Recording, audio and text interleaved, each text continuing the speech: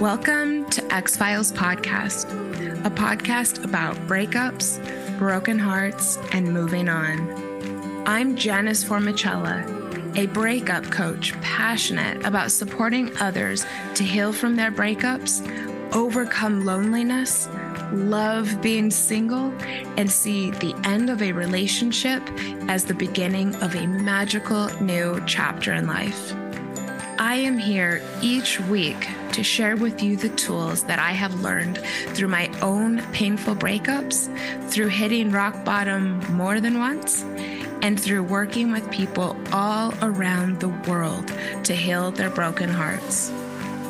If you are looking for hope and strength to move on from your breakup and resources to enjoy your new single life, you are in the right place, and I've got your back.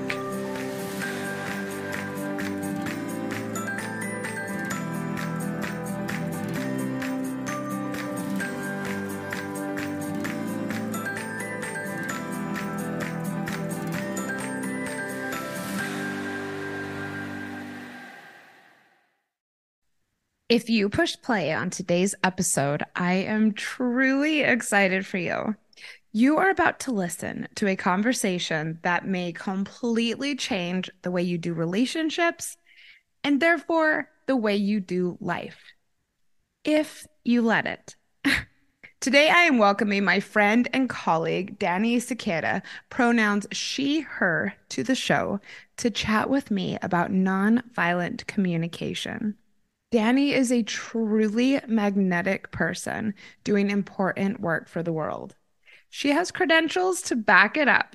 Dani has a master's degree in social communication from the New School University of New York. She has dedicated herself to studying and teaching inclusive language in the media, being invited to participate in workshops, training sessions, and discussion tables all around the world on the subject.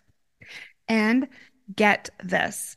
She has worked in the Gender and Race Equity Program of Brazil's National Secretariat of Policies for Women. It is an honor to welcome her today. Please grab your pen and paper and take notes.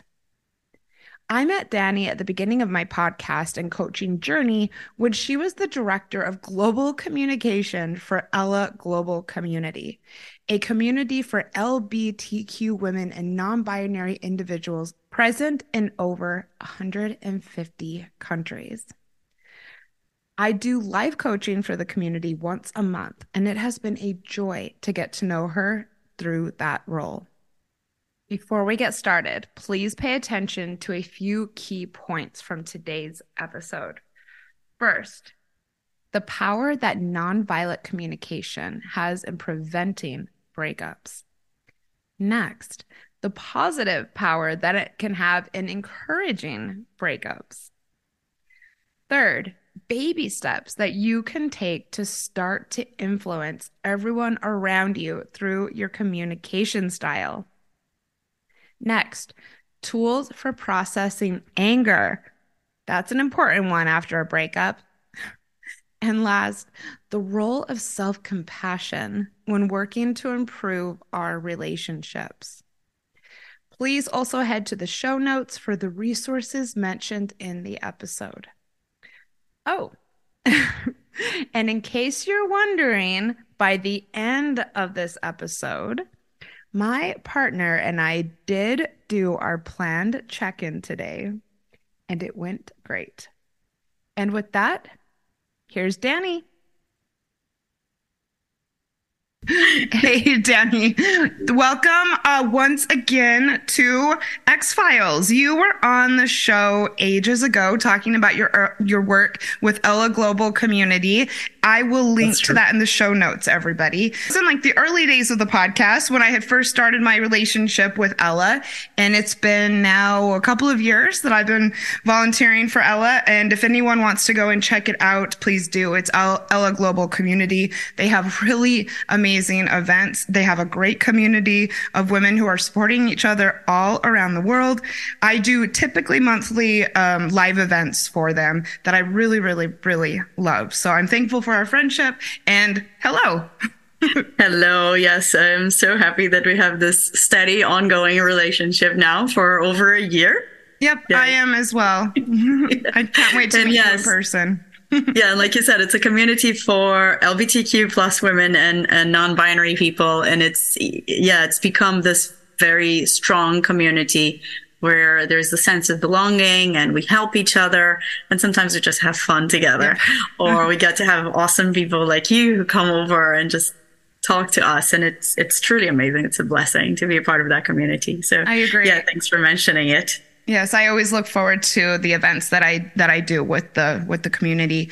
Well, and then during one of the events, you surprised me or with mentioning that you did workshops on nonviolent communication, and I just Sure. jumped right on it because it's a topic that I've been wanting to cover on the show for a while. But while I've read the book, I haven't done trainings in it. I sometimes practice it, but it was definitely a topic that I felt I wanted to have an expert on to discuss. So I was excited when you mentioned that. Thank you for coming on to speak to the community about it. It's my pleasure. And I think it's actually quite dangerous to have me as the expert in nonviolent communication, because I like to start by saying that I don't believe we're capable of being nonviolent all the time. Yeah. So even if you're committed to nonviolent communication, I highly doubt that you're going to be able to keep it up. If you think of us as a species, we are violent, just as much as we are loving. And I think I would start with that.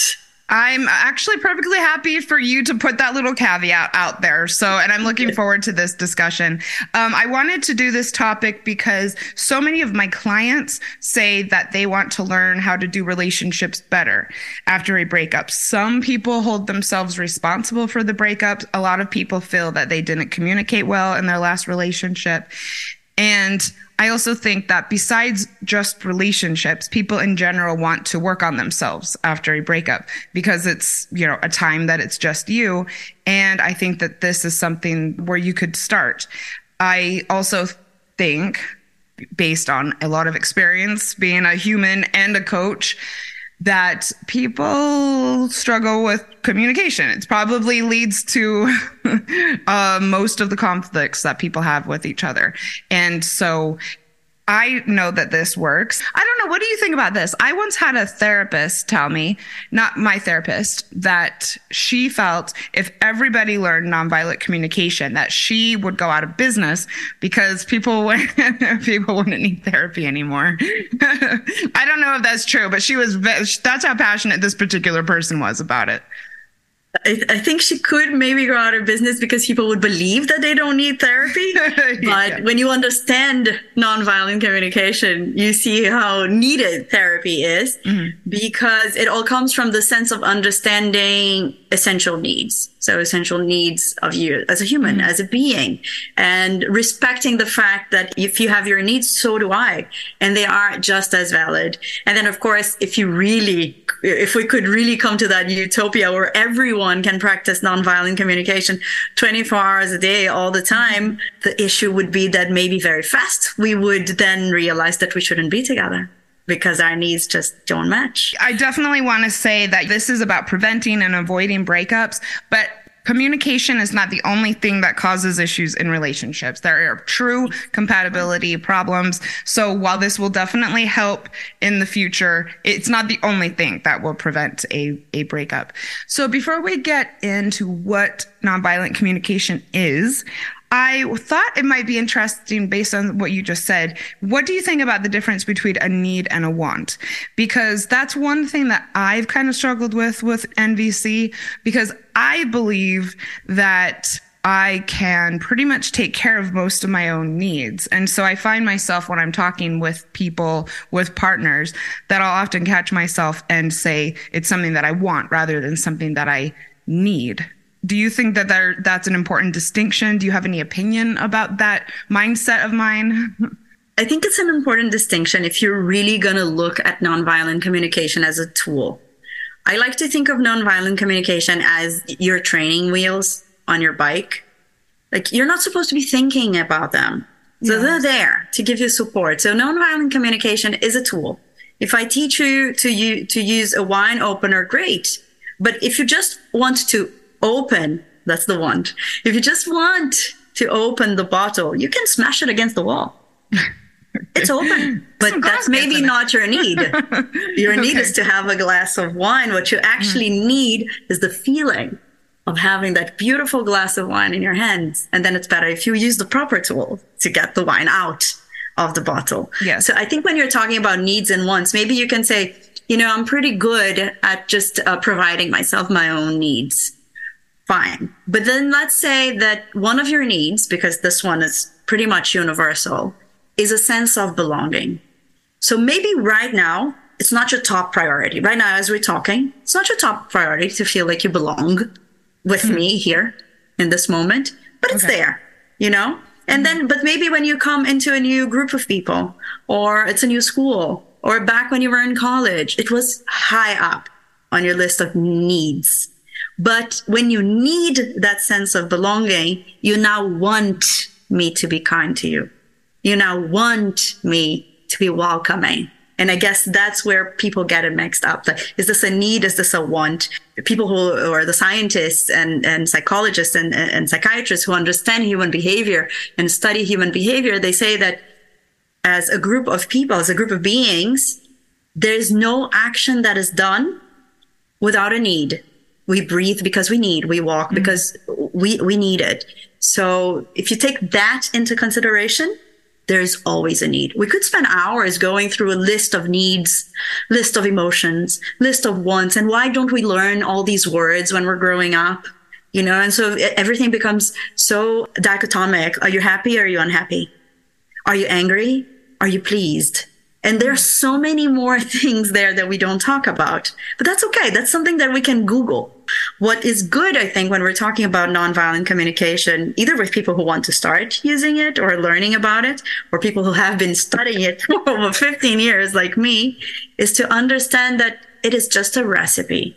And you have to add your own spices to it. Yes, and practice a lot. No recipe is typically perfect the first time, and it does take a lot of practice. And I've been practicing in my own life this past week, and I will say it's definitely not second nature. This is something that you need to be aware of. And there's some cute stories in the book about how people did learn how to do it with sticky notes and things, which I put a little guide here together because my partner and I are working on some of this stuff. And I've actually got a couple recent stories from my own life that I think will be highly relatable that I may pull into this. Cool. How long have you been doing this? Unofficially, I say that I started studying nonviolent communication and human behavior at a very young age, around 9 or 10, when I realized that my parents couldn't communicate with each other. That's very perceptive for a 9 or 10-year-old. It truly is, because I became the peacemaker. And so I had to very fast understand what they were doing. 15 years ago, I actually formally started taking classes on nonviolent communication and understanding the work of people who before me were studying nonviolent communication, from the person who actually created the term to then different women who came into the game and started talking about it and understanding the different perspectives of it. Of course, if you're a white cis man, you're looking at nonviolent communication in a way that it's maybe easier than if you are a Latina, for example, such as myself living in the US. It's a little harder to not take things personally. It's a little harder to just let things go. Yes. But we'll get to that. Yes, for sure. Thank you so much for making sure to point that out. And that's a wonderful segue into what a lot of people are probably like, hello, get to the point. What is nonviolent communication, my dear? Yeah. Okay. So nonviolent communication is normally described as a set of tools that you can use to feel empathy for the person who you're communicating with, but also it's almost in a way you help the person understand also where you're coming from. It comes from the sense that if you understand, there is no war. That if you understand, there is no reason to fight. And then, of course, when we're talking about romantic relationships and friendships and intimacy, a lot of people are going to say, but fight is necessary. And I'm not going to go against the grain on that one. That is fine. But it's also, there's a way of fighting. So Oh when you're my thinking God, about, yes. yeah. So when you're thinking about nonviolent communication, for me, the most important thing is to understand that when we talk about communication, we're not just talking about talking. We're talking about listening. So if you Google nonviolent communication, you're going to see 4 steps, right? You're going to see, observation, understanding, asking, and you're going to go through that recipe. The more and more you read and learn about it, the more you understand. It starts with listening, and first listening to yourself and then to those around you. You're absolutely right. I mean, it's kind of a cliche, but I do think that a lot of people do wait to talk, and that's a horrible habit. And it's also something that once you can get out of that habit, all of your relationships will become a lot better. And because he has helped people all around the world to learn how to communicate better in their life, I do want to say that it was started by Marshall B. Rosenberg, PhD. He's the author of the book, Nonviolent Communication, A Language of Life. Amazing. His courses are available for free online. And that's how I started. Free. Oh, that's so interesting. Oh, thank you for mentioning that. I have mentioned the book and recommended the book so many times on X-Files.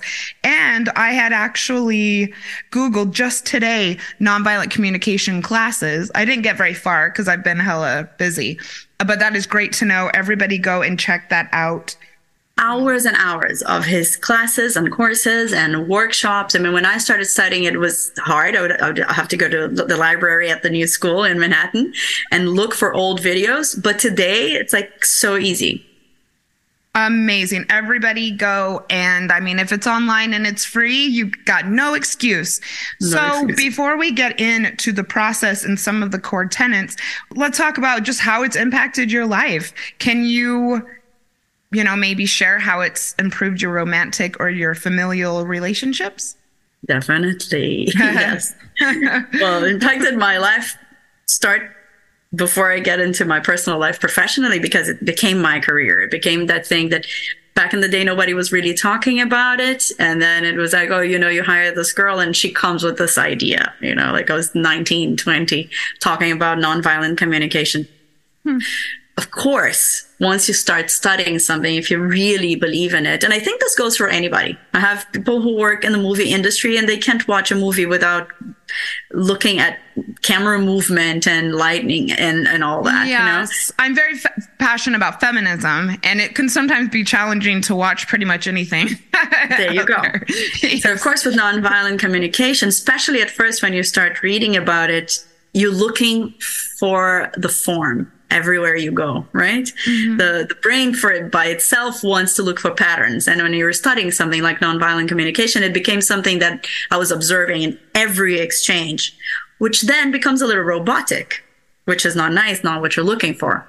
With time, the more I understood that it had to be the tool plus what goes underneath, the ethics behind it.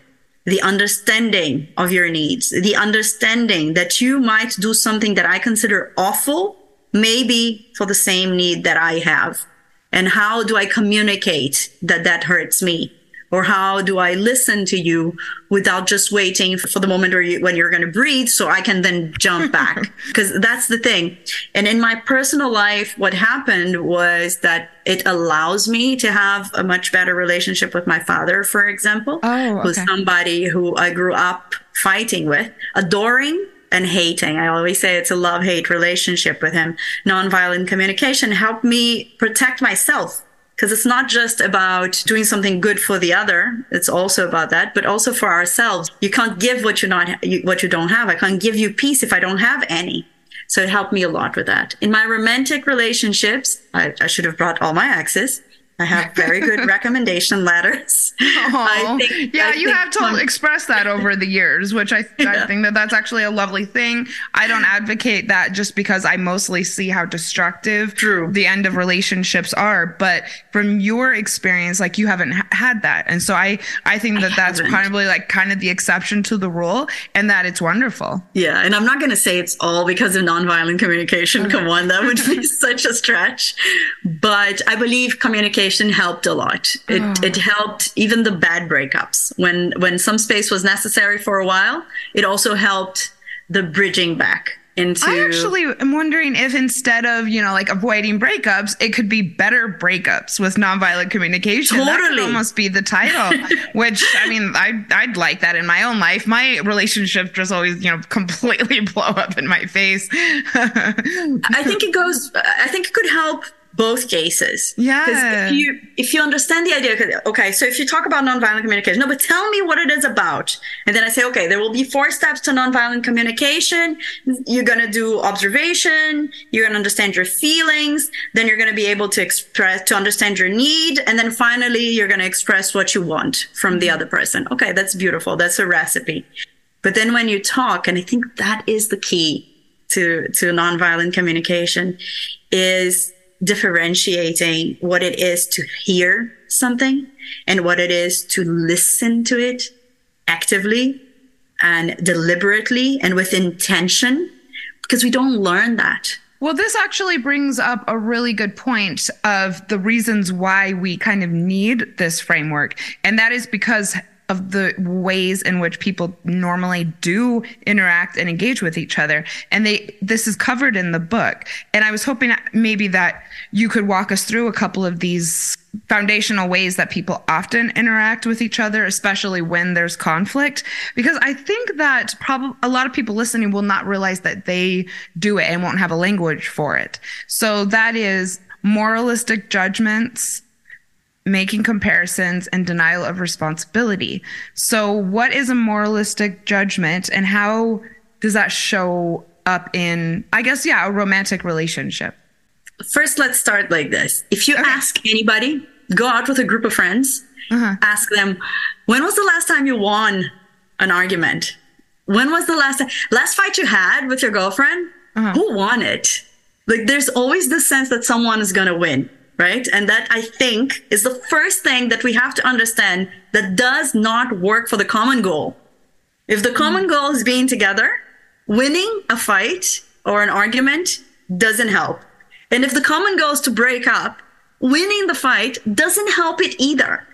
Oh, wow. That's so poignant. And I mean, kind of basic, but in a way, I've never really thought of it like that. Wow. Because that's not how we learn. We learn we go to debate teams. So we learn to argue. We learn to prepare to argue, to fight back. So when you think about, for example, moralistic judgment, just the word by itself, like when you think about it, when you're judging someone based on your morals, your set of beliefs, your set of right and wrong, very rarely you're going to find someone who agrees with you in all points. You might say, this is a great relationship. I get along so well with this person. We've been dating for 5 years and it's amazing because we have the same morals and the same principles. Fine. All of them? Of course not. So when you take that into consideration, and when a situation happens and straight away, I am judging you. Oh, so you did this because you don't care, or because you are unethical, or because you don't like you. Oh, now I understand. You always pick these movies because you don't like it when Latinas are the main character. Based on what did I say that? On my judgment of how you live your morals, how you express your morals and principles. I don't know if that was such a good example, but if you think of another one. Well, it was a very specific example. I know. I think I've had that argument at some point in life. Okay. What about making comparisons? What does this mean, and what would be a common way that this would show up with people? This one is actually a hard one for me personally, because I feel like sometimes if I let go, I'm the first one to make the comparison. And not necessarily to say that my day was worse than yours, or that you being late for my mother's birthday was worse than me being late to pick you up when we were going to the movies. That's something that we do frequently. I tend to jump in thinking that I'm going to make the person feel welcome by sharing something that happened to me that maybe was just as bad or even worse. And I tend to do that because I lived in different countries and had to learn different languages. And it was a way for me to make sure that I understood or that the person knew that I could understand them. But that's just an excuse that I use because I know I'm doing something that I'm not supposed to.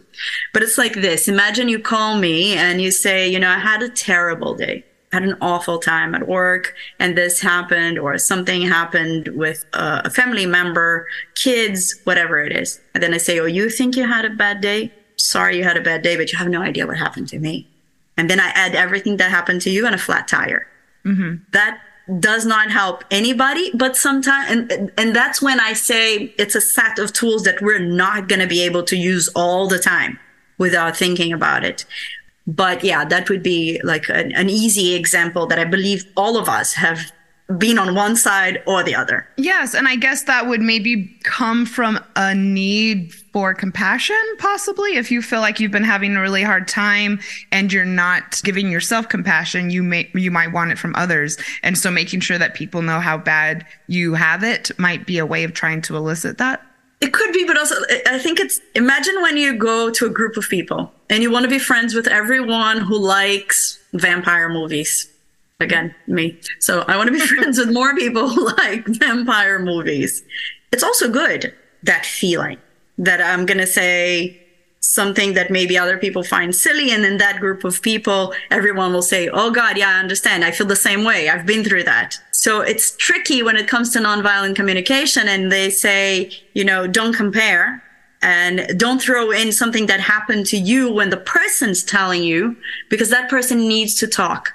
And that's why I go back to active listening, because that's something we don't learn. Some of us as women growing up in countries that maybe aren't so progressive and women are still put in this second citizen category, we have learned to obey very fast. So we have learned that when a man tells us to do something, we do it, but we do it out of fear. We don't do it because we're necessarily listening to what that request is.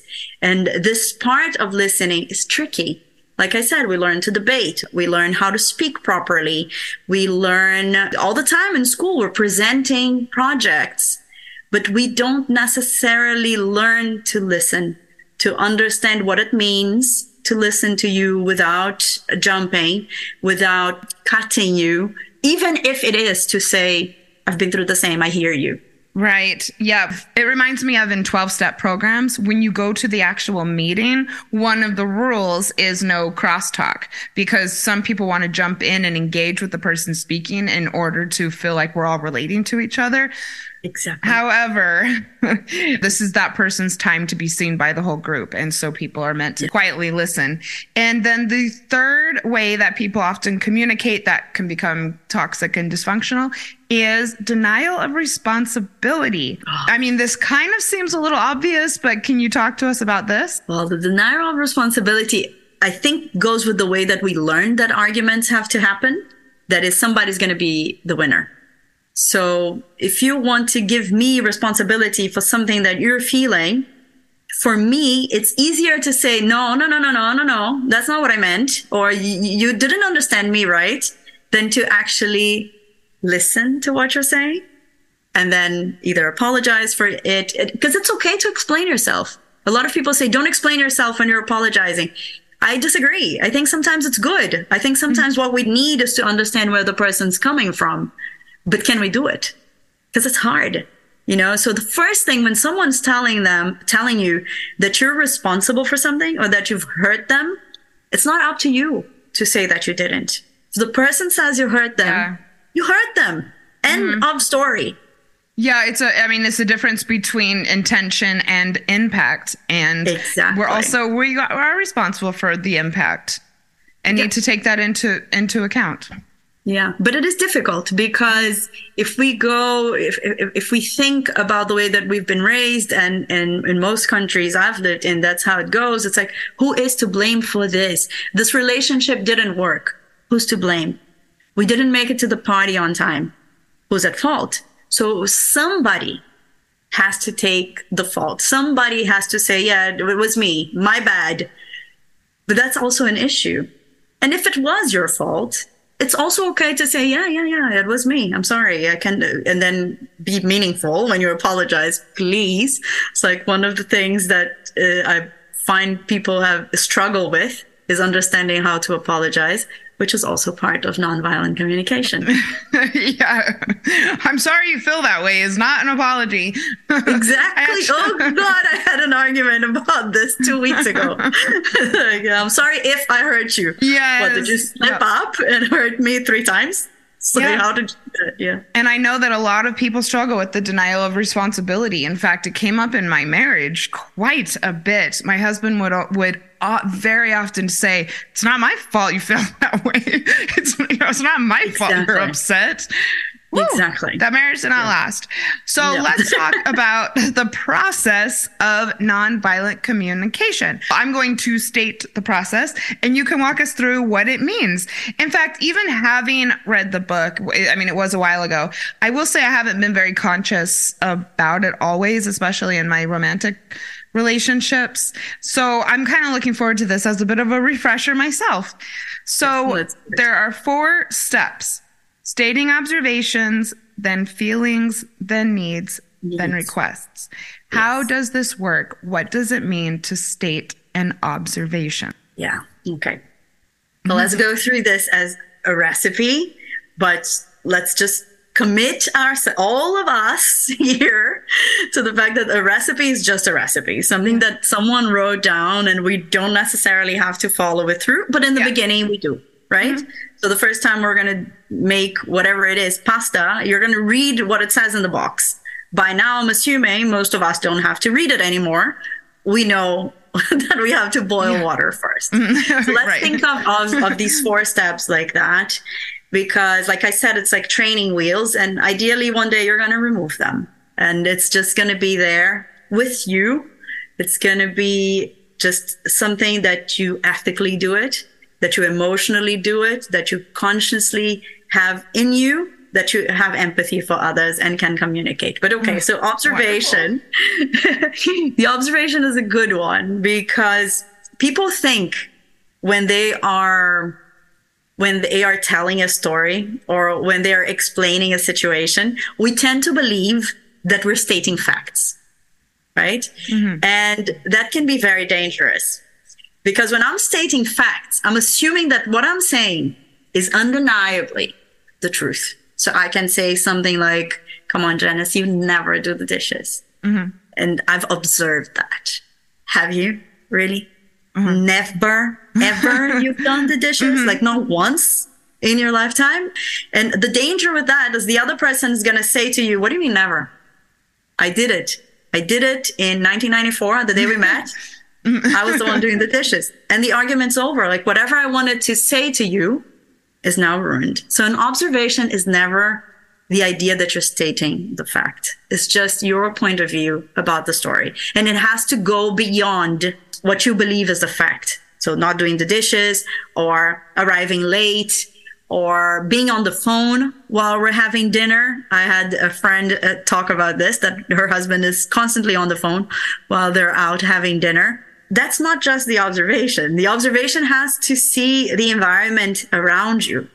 So he's always on the phone when we're out having dinner and he is playing a video game and not listening to what I'm saying. Or I feel like he's not listening to what I'm saying. And you see how the more details you put into your observation, the more accurate it becomes. I had a thing with my boyfriend last weekend and we were making plans for that night, and it was Sunday, and so I had also sent him some cute articles about a book that we were reading, and he just kind of fell off the face of the earth. I mean, he just like wasn't responding for seriously like 5 or 6 hours. And I don't know, I'm not really the type to like text me back right away at all. Like seriously, I like my space probably more than most people. But when he finally got in touch, we actually did end up being late for the event because, we hadn't really communicated about what we were both expecting to do.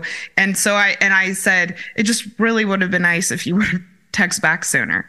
And he was trying to get some work done. And so it actually did end up turning into an argument, actually, which I'm embarrassed to admit, but listeners, I'm a human too. So what would my observation have been rather than saying that. Or did I say it correctly? I don't know. Well, your I'm open to observation, that as well. well, you stated the fact, right? The fact was that you were talking, you were texting each other, and all of a sudden he stopped texting. It was like, boom, just like, you just stop.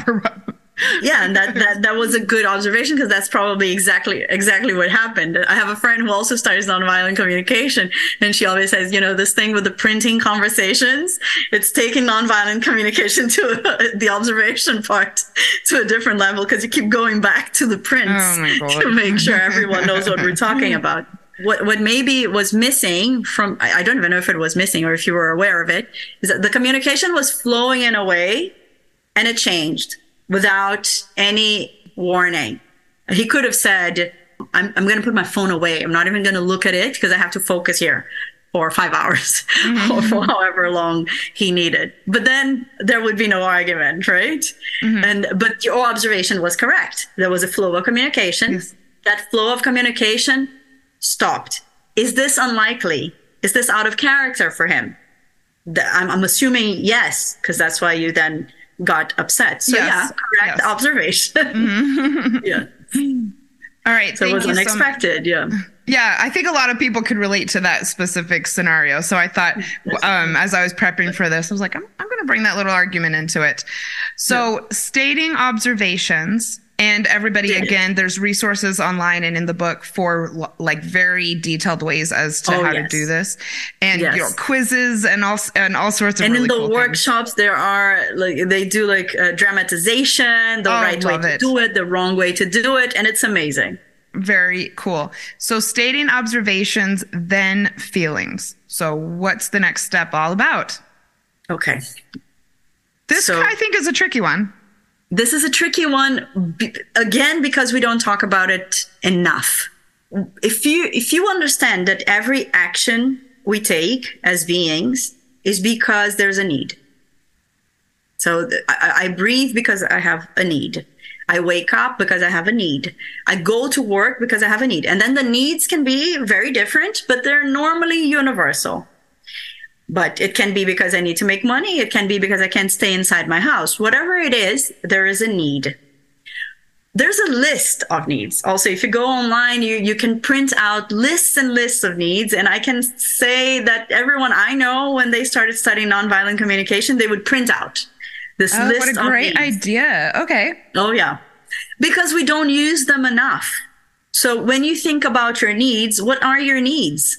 I have a need to feel like I belong in the group where I am, or at my workplace. That's a need of mine, but it's pretty much universal. We all at some point want to feel like we belong, more or less, and that helps a lot. What is another need that you have?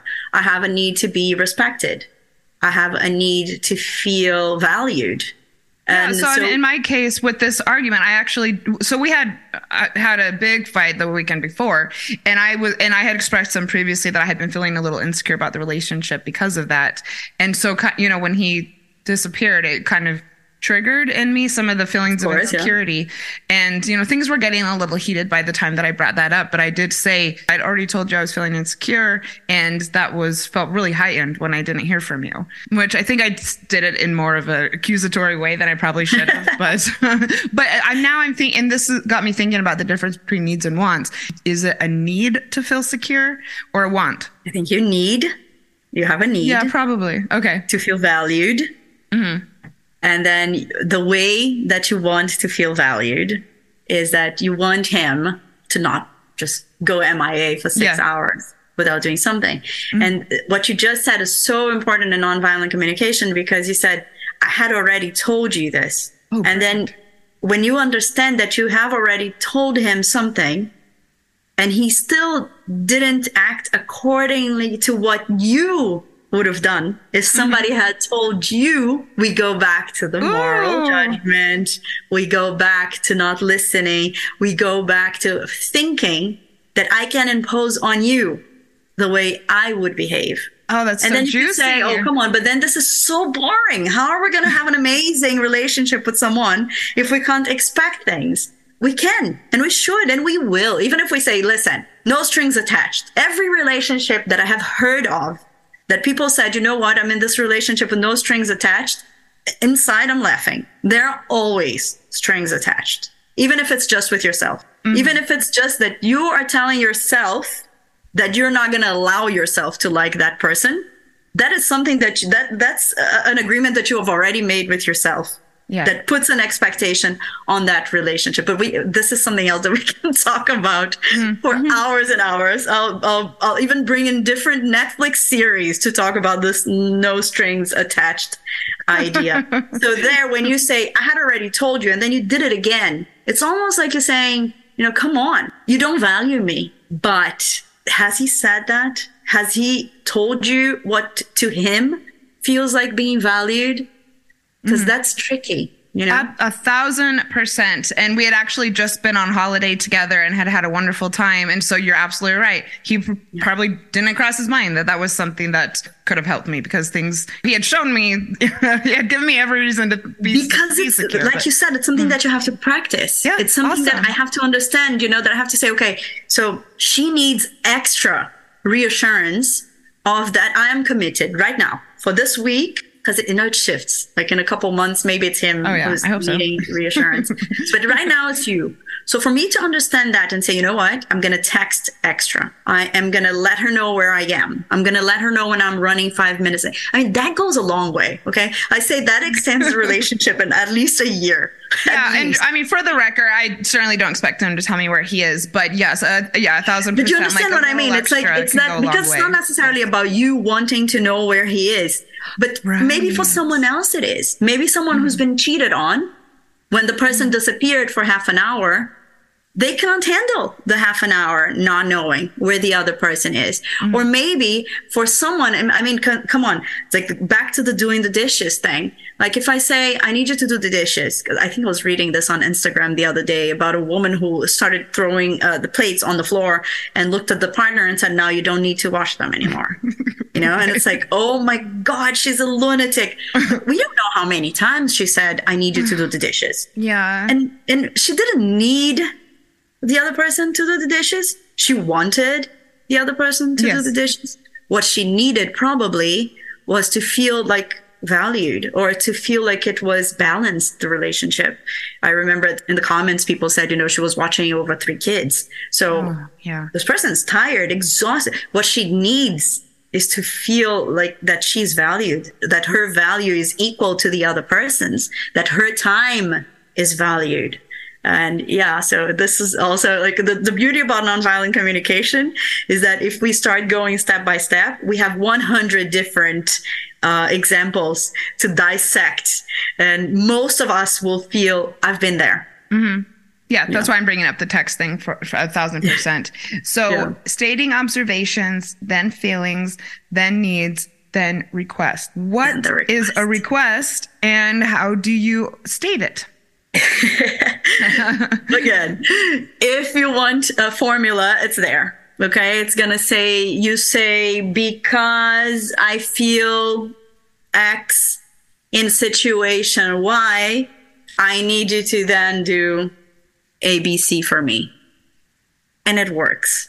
Yeah. And in real words, what I'm trying to say is, going back to your example, is when you go MIA for 6 hours in a situation where I had just told you that I felt this way, or we were discussing where to go in the evening, you make me feel like I'm not as important. You make me feel like I am putting in more into this relationship than you are. And then this is not good for me. Because if this is what's happening, I need to know. So you're able to explain a situation in a much better way than just saying, don't stop texting me. That's not what you mean. That's not even, like if the person wants to stop texting you, by all means, let them. Yeah. It's more than that, but it's I feel X in situation Y, and I would like you to do this. Wonderful. And so in the example of the dishes, how could that have been expressed using this method? I think it could be when I ask you to do the dishes, or when you don't do the dishes after I I've have asked you. asked you, knowing that in the situation why I've been taking care of the kids all morning, I'm exhausted, and I feel like I'm the only one working. So there's the feel again. I need you to tell me, I'm not going to do the dishes, but I'm going to order pizza and do the dishes after. Or stop what you're doing and do the dishes.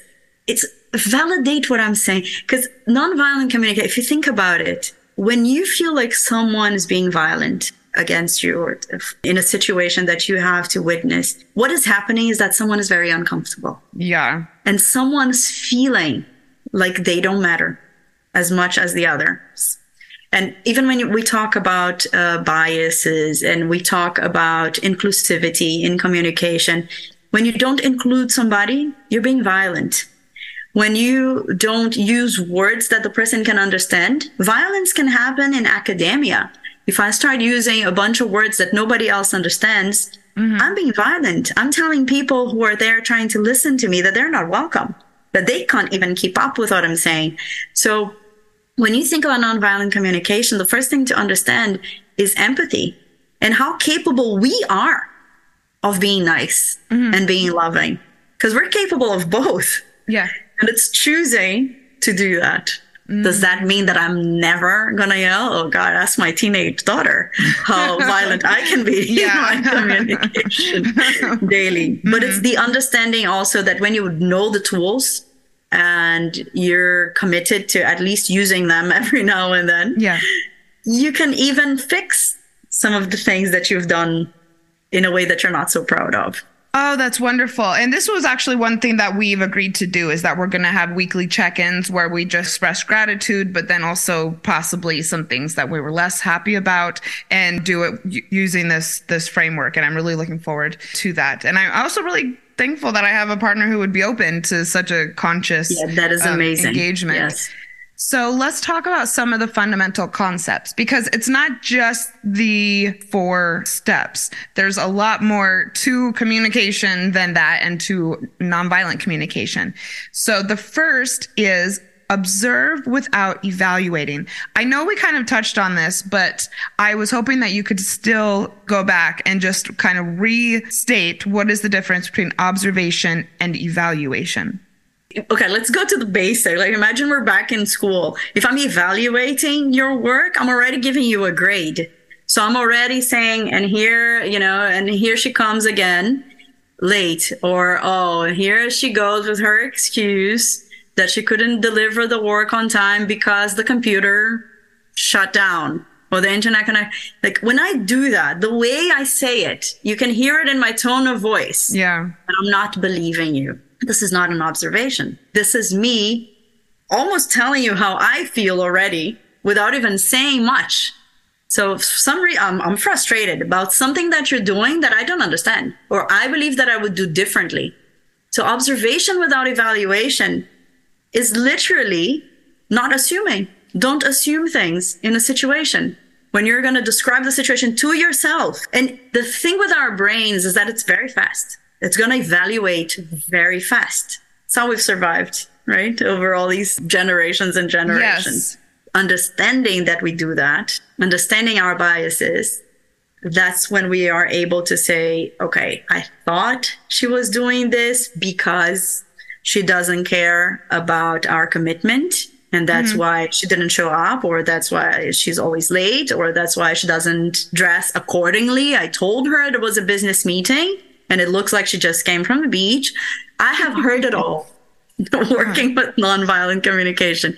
You'd be so surprised with the detail of things that bother the other person, and we don't know why. So if we're the ones who are committed to being less violent in the way we communicate, we have to understand that the other person may not be able to observe something without evaluating, but we can. That is such a good point, and something I meant to bring up earlier. Can this be one-sided? If you have these skills, can you still improve your relationships if the other person doesn't necessarily? When you use the example of your father, I did register a question in my brain of whether or not he knows NVC.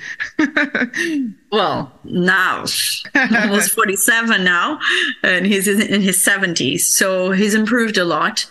And the funny thing about my father is that at work, he was very good at it, but not at home. And that's why I go back to the tool. The tool without consciousness, it's still a tool.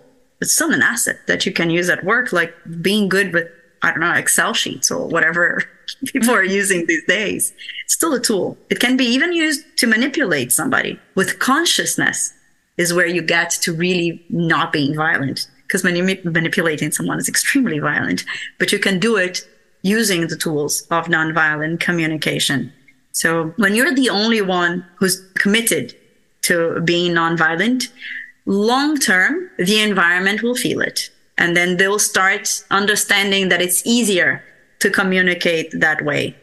Short term, I'm not going to lie, it can be quite exhausting because you have a feeling that you're doing all the work because you're being empathic, and you're being empathic to a depth that you have to understand what the person's going through, and you have to understand that the person's not capable of understanding you. So that can be tricky in the beginning. So it's great when you have a partner like you, that the person is there with you, saying, let's try this together. If the other person doesn't want to, well, then it's very important that you understand nonviolent communication, because very important conversations are on the menu. And I think with most things, if you're really passionate about something, you don't especially when it comes to personal development, you don't necessarily need to try and corral your partner to also be equally passionate about it. Exactly. But I would say in this case, this would probably be something that would be good to have your partner be receptive about. I know of couples that one person was very committed to nonviolent communication and the other person was extremely violent in her communication. And of course, if you understood where she was coming from, you could understand how people communicated inside her house when she was growing up, and she was just projecting everything that she had learned. But I know that with time, the person who was very violent understood that her partner could get more things she wanted. Said, oh, you have better relationship with your colleagues. Oh, you have a better relationship with your siblings than I do with mine. Your friendships are so much more meaningful. And it became something that they understood, came with that way of communicating. They're still not capable of doing it very well, but they got much better. I have to say that. And maybe not because they were studying it, but we also teach by example. Yes, so, that's true. Yeah. So if I'm listening to you without interrupting you, in a sense, I'm teaching you to do the same. Right. Oh, that's beautiful. And just so everyone knows, an example of how to learn this that's given in the book that I really enjoy. The author, Marshall Rosenberg, gives examples of how to state things, and then you get to choose whether or not you think it's in line with the concept. So in the book where it says observation or evaluation, there's a list of 10 statements that people made, and you get to go through and circle which one is an observation or not. For instance, John was angry with me yesterday for no reason. Another one. Sam didn't ask for my opinion during the meeting. My father is a good man. Henry is aggressive. So I'm not going to necessarily give the answers, but I'm just saying it's a really great resource. And then for each statement, he actually gives like a paragraph explanation for why it is an observation or evaluation. So wonderful. Thank you. So the next one that I wanted to talk about is express how we are feeling. I think that this is something people really struggle with. And the book, again, gives like hundreds of feelings that you can use as a tool. So why is this important, and how do we start to do it? I think it's important because at first we don't know it. Like I said before, it's like we just don't know how we're feeling. Most of the time, we have no idea. We can go back to, I don't know, maybe 4 or 5 different feelings during the day. I was happy, then I got frustrated, then I was angry. I'm so angry because she did this. Or the example that you gave, John didn't ask me for my opinion during the meeting. I'm so angry at him. Are you really angry? Is that really what you're feeling? Because there are other emotions there. Is it that you don't feel valued? Is that you felt like he doesn't value your opinion as much as he values the others? What is it really? Or is it triggering something that happened before? Like, do you come from another work environment where you never had a chance to speak, and then that one time that he didn't ask you? So it's very complicated because we tend to go to very simple feelings. And we forget angry or happy. sad, pissed off. Exactly. And we forget everything else that we can feel. And it's beautiful in the book because the book has an amazing list. Online, you can find endless lists of expressing yourself and what feelings are. You have a wheel of feelings and needs also Yes. that you download. That's also very amazing. But here that we're just talking and trying not to look at it as textbook material all the time.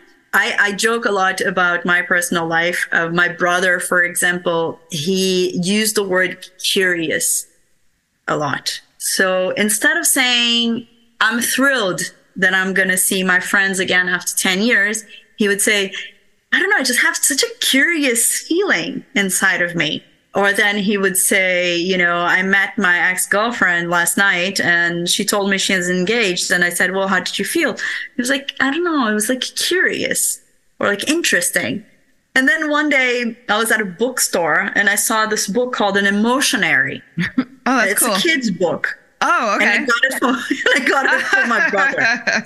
So I believe an emotionary is something that we lack. All of us. Maybe we're not as bad as my brother, but for all of us, we tend to go back to the same words. It's easier. It becomes, look, if we start talking about language, we go back to the same words because they become a mark of how we speak. It's a pattern of the place where we grew up. But the truth is, when we're talking about feelings and emotions, we just don't know that many. Mm-hmm.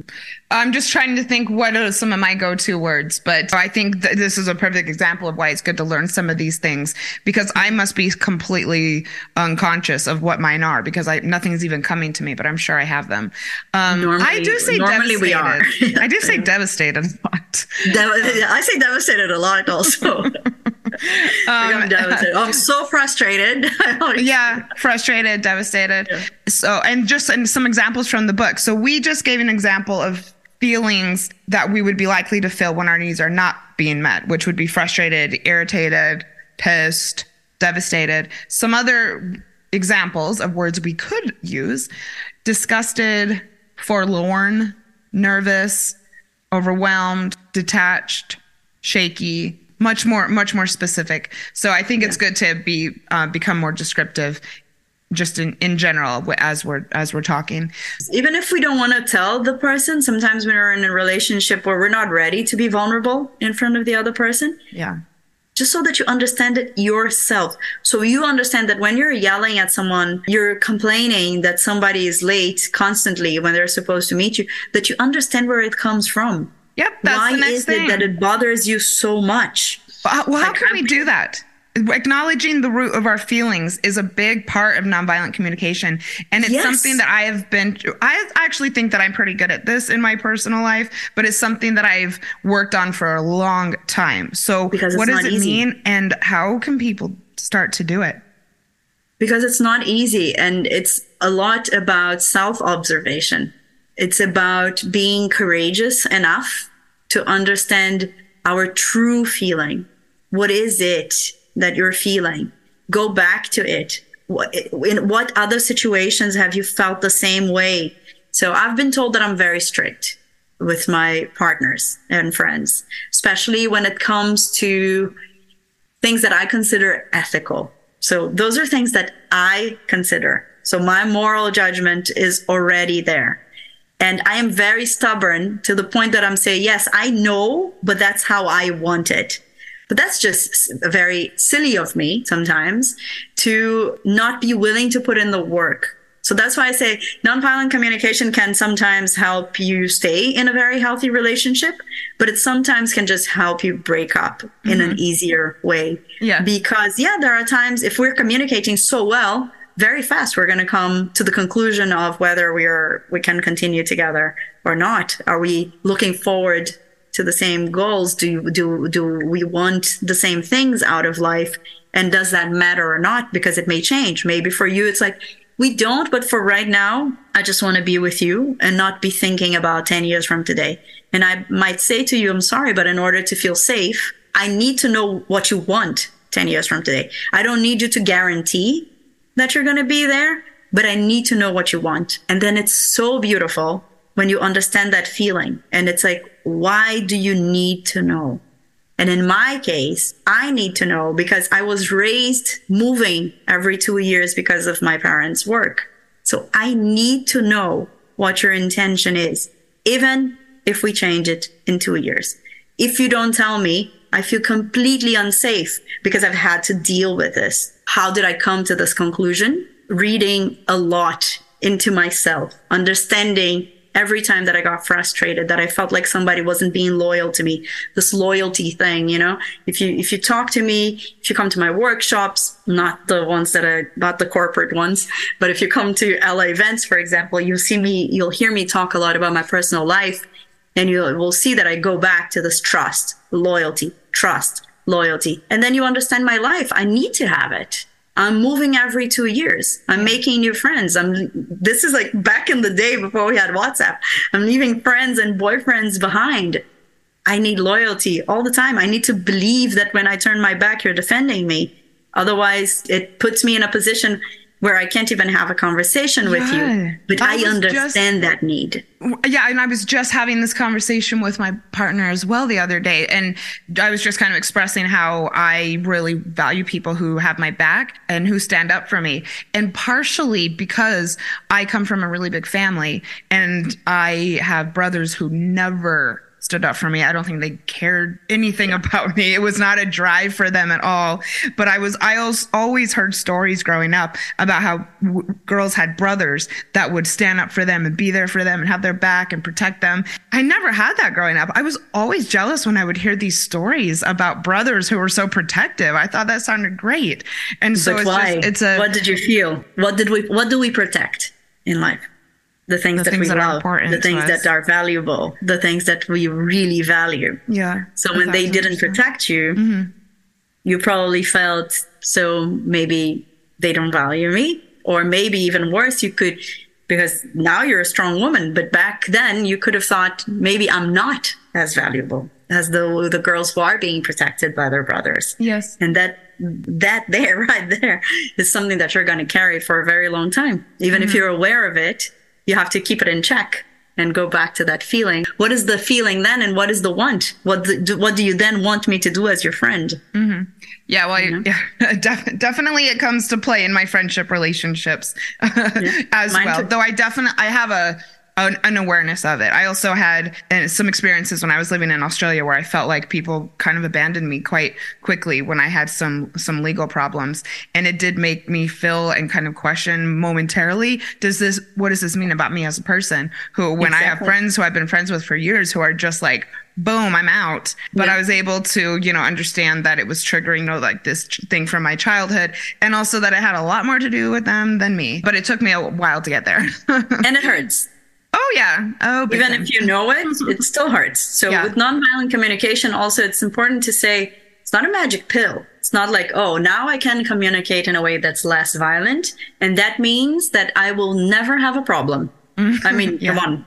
My list of exes are there to prove that I'm still going to break up. I'm still going to have bad relationships. I'm still going to make mistakes. It's really a tool to make, this is going to sound so utopic, but it's true. It's like, what we want is to create the environment around us to be a more welcoming place, and a place where you feel like you belong with the people that you've brought to be close to you. I think one of the worst feelings when I talk to teenagers, and I haven't done it in a while, but 10 years ago, I used to go to all these different high schools.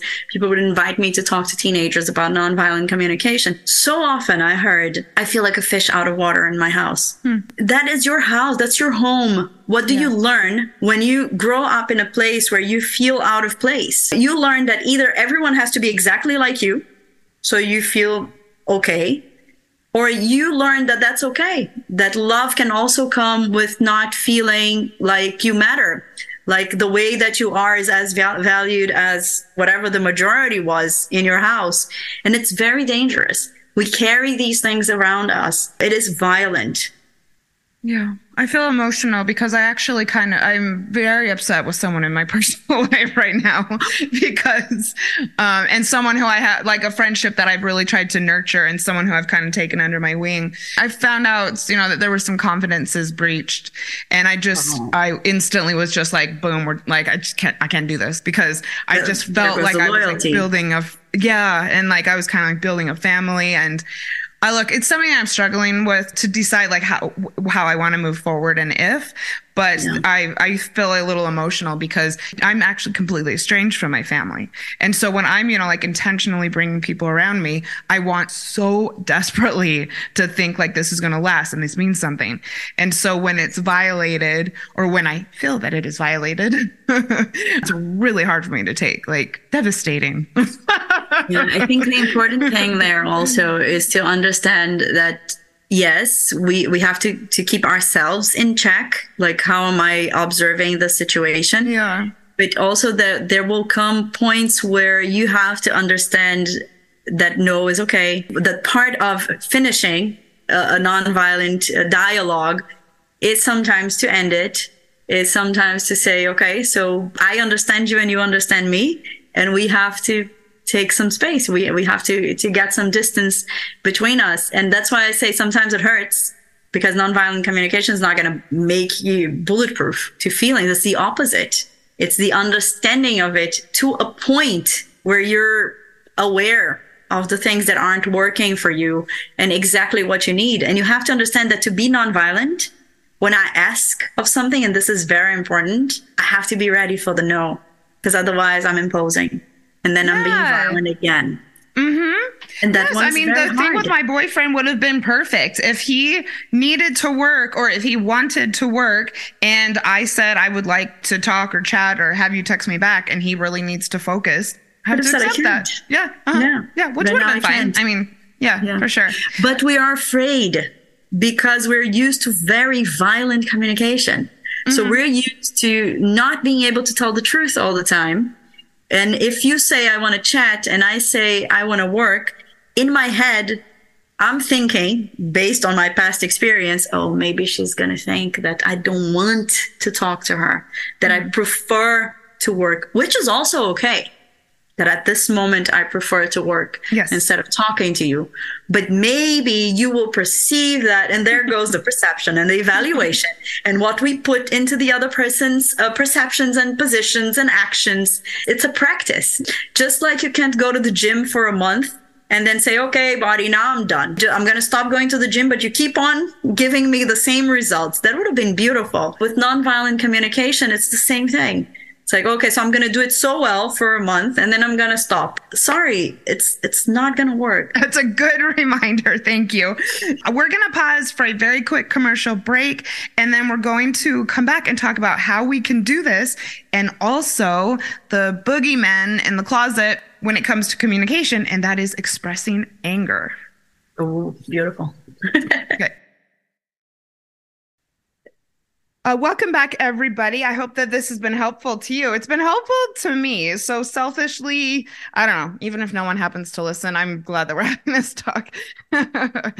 I'm feeling very privileged, that I have you in front of me to to pick your brain about some of this. This has been really, really useful.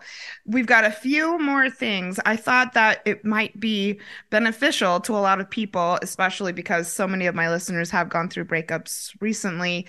Let's talk about anger. It's a very human emotion. It's hard to avoid. I tried to avoid it for quite a long time and thought that I wasn't an angry person. I mean, I don't think that's a good descriptor really, but I felt like it was something that just didn't make itself present in my life very often. I do think I'm, laid back and generally good at some of this, but there's been a couple times really recently where I'm like, what? And so let's talk about what it means to express anger fully, why it's important, and maybe also how we can do it in the moment. Yeah. Okay. I know Now, that's a lot. depending on whose study of nonviolent communication you're going to follow, we can Okay. go in many different directions, and that's Oh, beautiful. All yeah. right.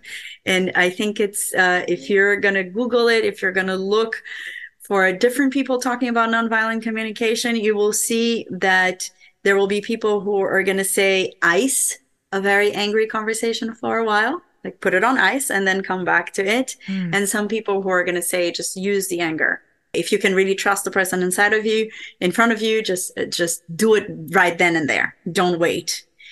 Because the idea is, why are we so afraid of being angry? And we are afraid of being angry because we can get very violent and we can do things that later we regret, even if they're nonverbal, even if Oh, it's yeah. just that I am so angry that I'm going to make you pay for what you did to me by not talking to you or by turning my back or by walking away. And again, that's the thing with communication, right? That's the empathy. Some people, they just can't talk when they're very angry. They have Yeah. to let it simmer. They have to digest the situation. They have to come back. That's something that ideally has to be discussed before you're angry. But sometimes that's not how we do it. I always tell my friends when they're having like a hard time in their relationships, every time we're angry, every time we have a fight, then he brings back this or that. And then I always say, write it down on a notebook and remember to talk about it when you're not having a fight. Like, remember to address whatever the issue is, be it dishes or where to go on vacation or how much to spend on a gift to your in-laws. Try to do it again out of that situation. 80% of the time it works. But talking about anger itself, it's this little monster, we believe, right? It's like this thing that we can't control. It's the ugliest side of all of us. Yeah. But the first thing is we have to acknowledge that it's a very powerful emotion. It's so powerful that sometimes it helps us get over a breakup or somebody. I've heard Mm-hmm. it so many times working with different women in 150 different countries. When they Go, break girl. up, they say, you know what? I am now angry. And they celebrate it. I'm sure you hear this every day. Yes. I am It's actually a finally angry at this Mhm. person. So anger Yes. is beautiful. Anger is powerful. It's a motivation. It moves us forward. Of course, in a dialogue, when we're trying to end a problem or to address an issue in our relationship, letting anger take over can be something very dangerous, especially because each of us deals with our anger in a different way. So are you the kind of person who speaks and then you regret about something that you have said? Are you the kind of person who's just gonna stop talking, will block the who are you? Again, we go back to that understanding of who we are. Can you really look into your feeling, into your emotion? You're feeling anger. Do you understand what for? What are you angry about? So I guess that's the first thing in nonviolent communication is this exercise of understanding yourself. I'm extremely angry because she betrayed me. Hmm. Okay. What are you angry really about? You know, are you angry that she told your secret? Are you angry that she told it to that specific person? Hmm. Are you angry that she then didn't tell you that she had met? What is it? And then, of course, in the moment when you're angry, who cares about nonviolent communication? When Oh, you're I know. exploding with your partner after something, Yep. So I'm not going to be, yeah, I'm not going to be a hypocrite and say, come on, don't do it. Hmm. Stop, observe, analyze the situation. What are you feeling? What do you want? Yeah. Go back to that recipe. Hmm. Maybe that's something that you can do it 20 minutes later.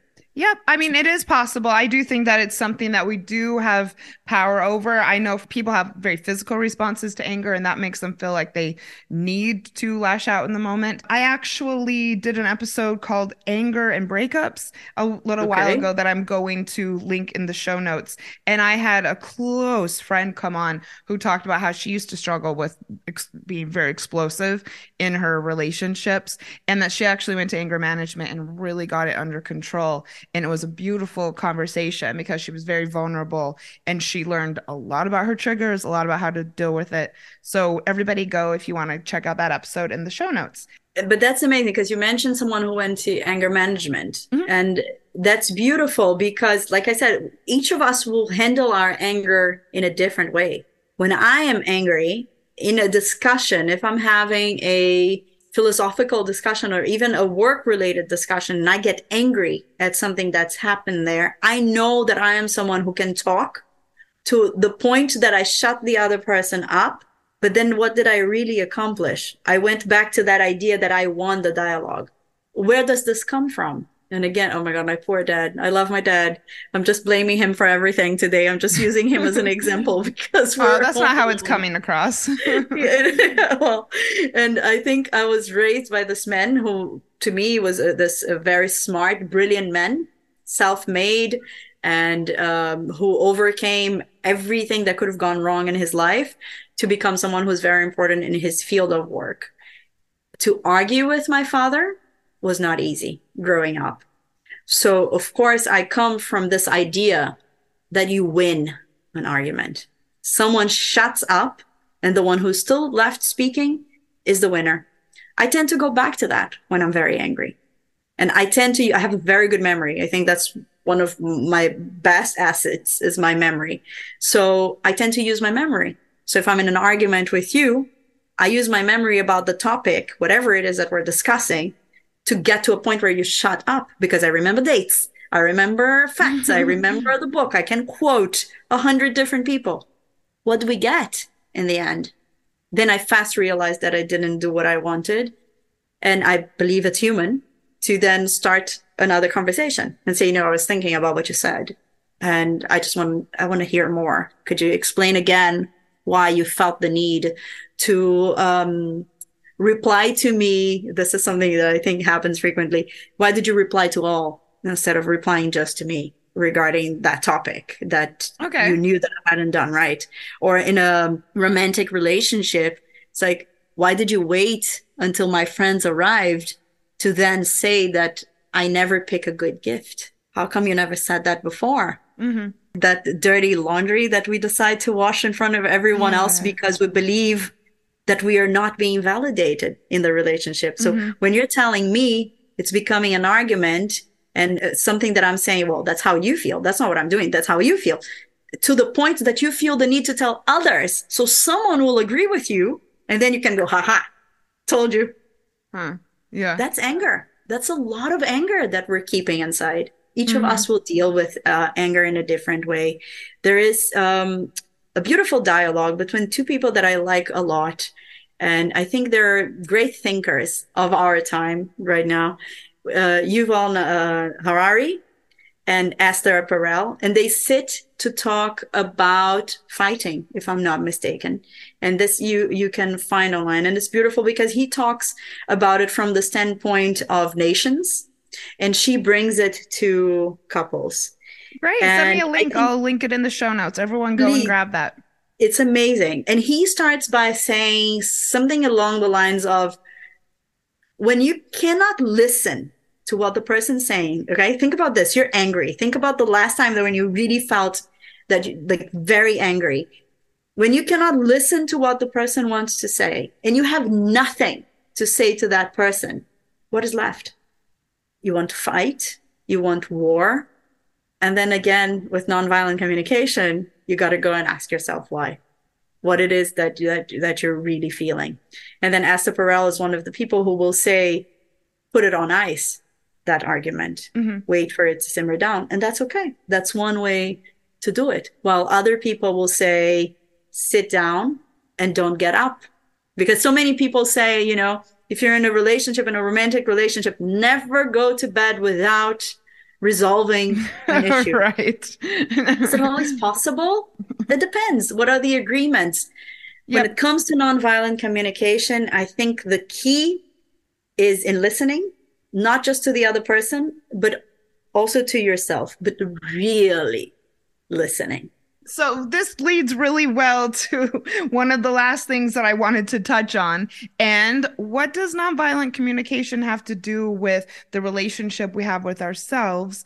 And one of the components of the book, and that is connecting compassionately with ourselves. So when you think about empathy and what that means and how we are capable of being empathic towards people that we have never met, that's one of the most beautiful things that we can do as humans. And nonviolent communication invites you to tap into that. It's like understand. And it's not just understand in the sense of, do I understand the words that you're speaking?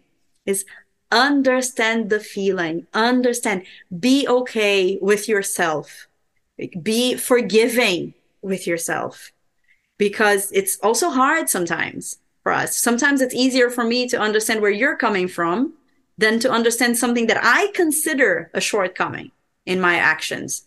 So when we're talking about empathy and this connection, it's this consciousness that makes nonviolent communication beautiful. If you read the book, for example, you will see that if you read it and you're not really committed to trying it and you don't have an open mind, you can close the book in the first chapter. You're going to say, you know, this is utopia. It's never going to happen. I can't do it.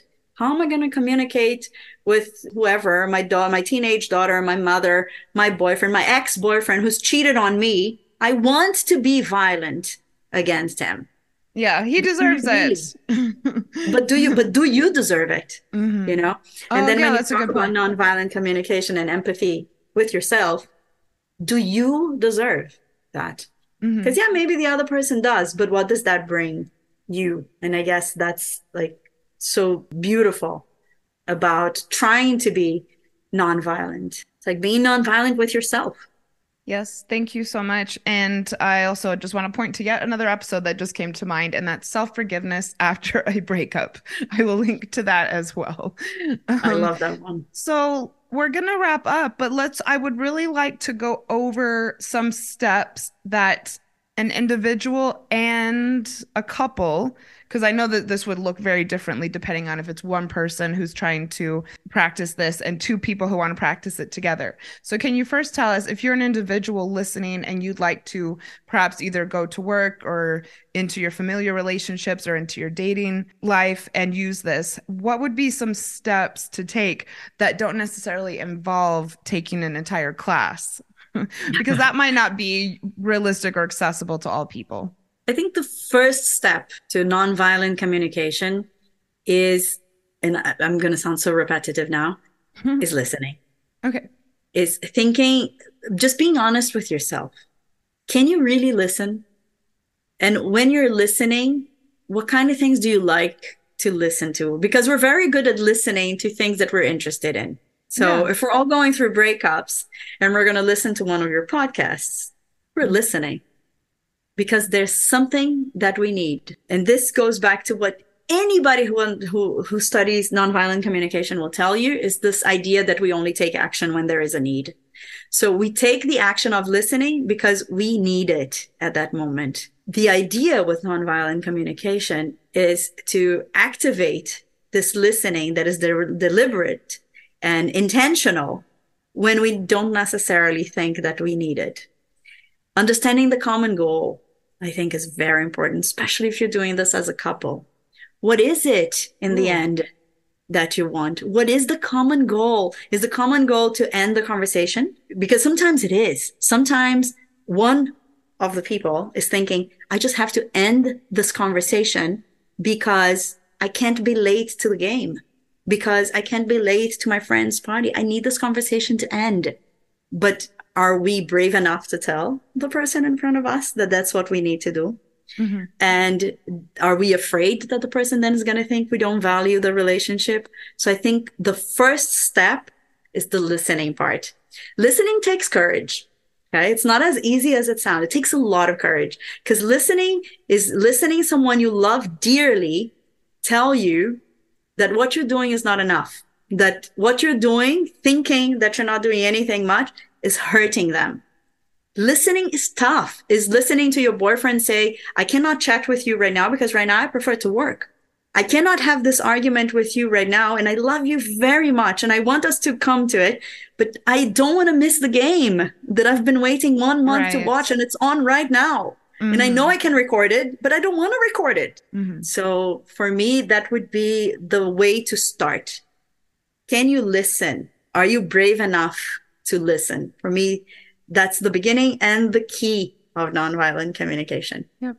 asking questions and then listening to the answers. I personally feel very inspired about this right now and on improving my own communication. I think that we all could improve in some area, and I think do things better when it comes to other people. And I've actually made a couple notes of my own here that I'm going to, yeah, of things I'm going Are to you going to share it definitely with us? integrate.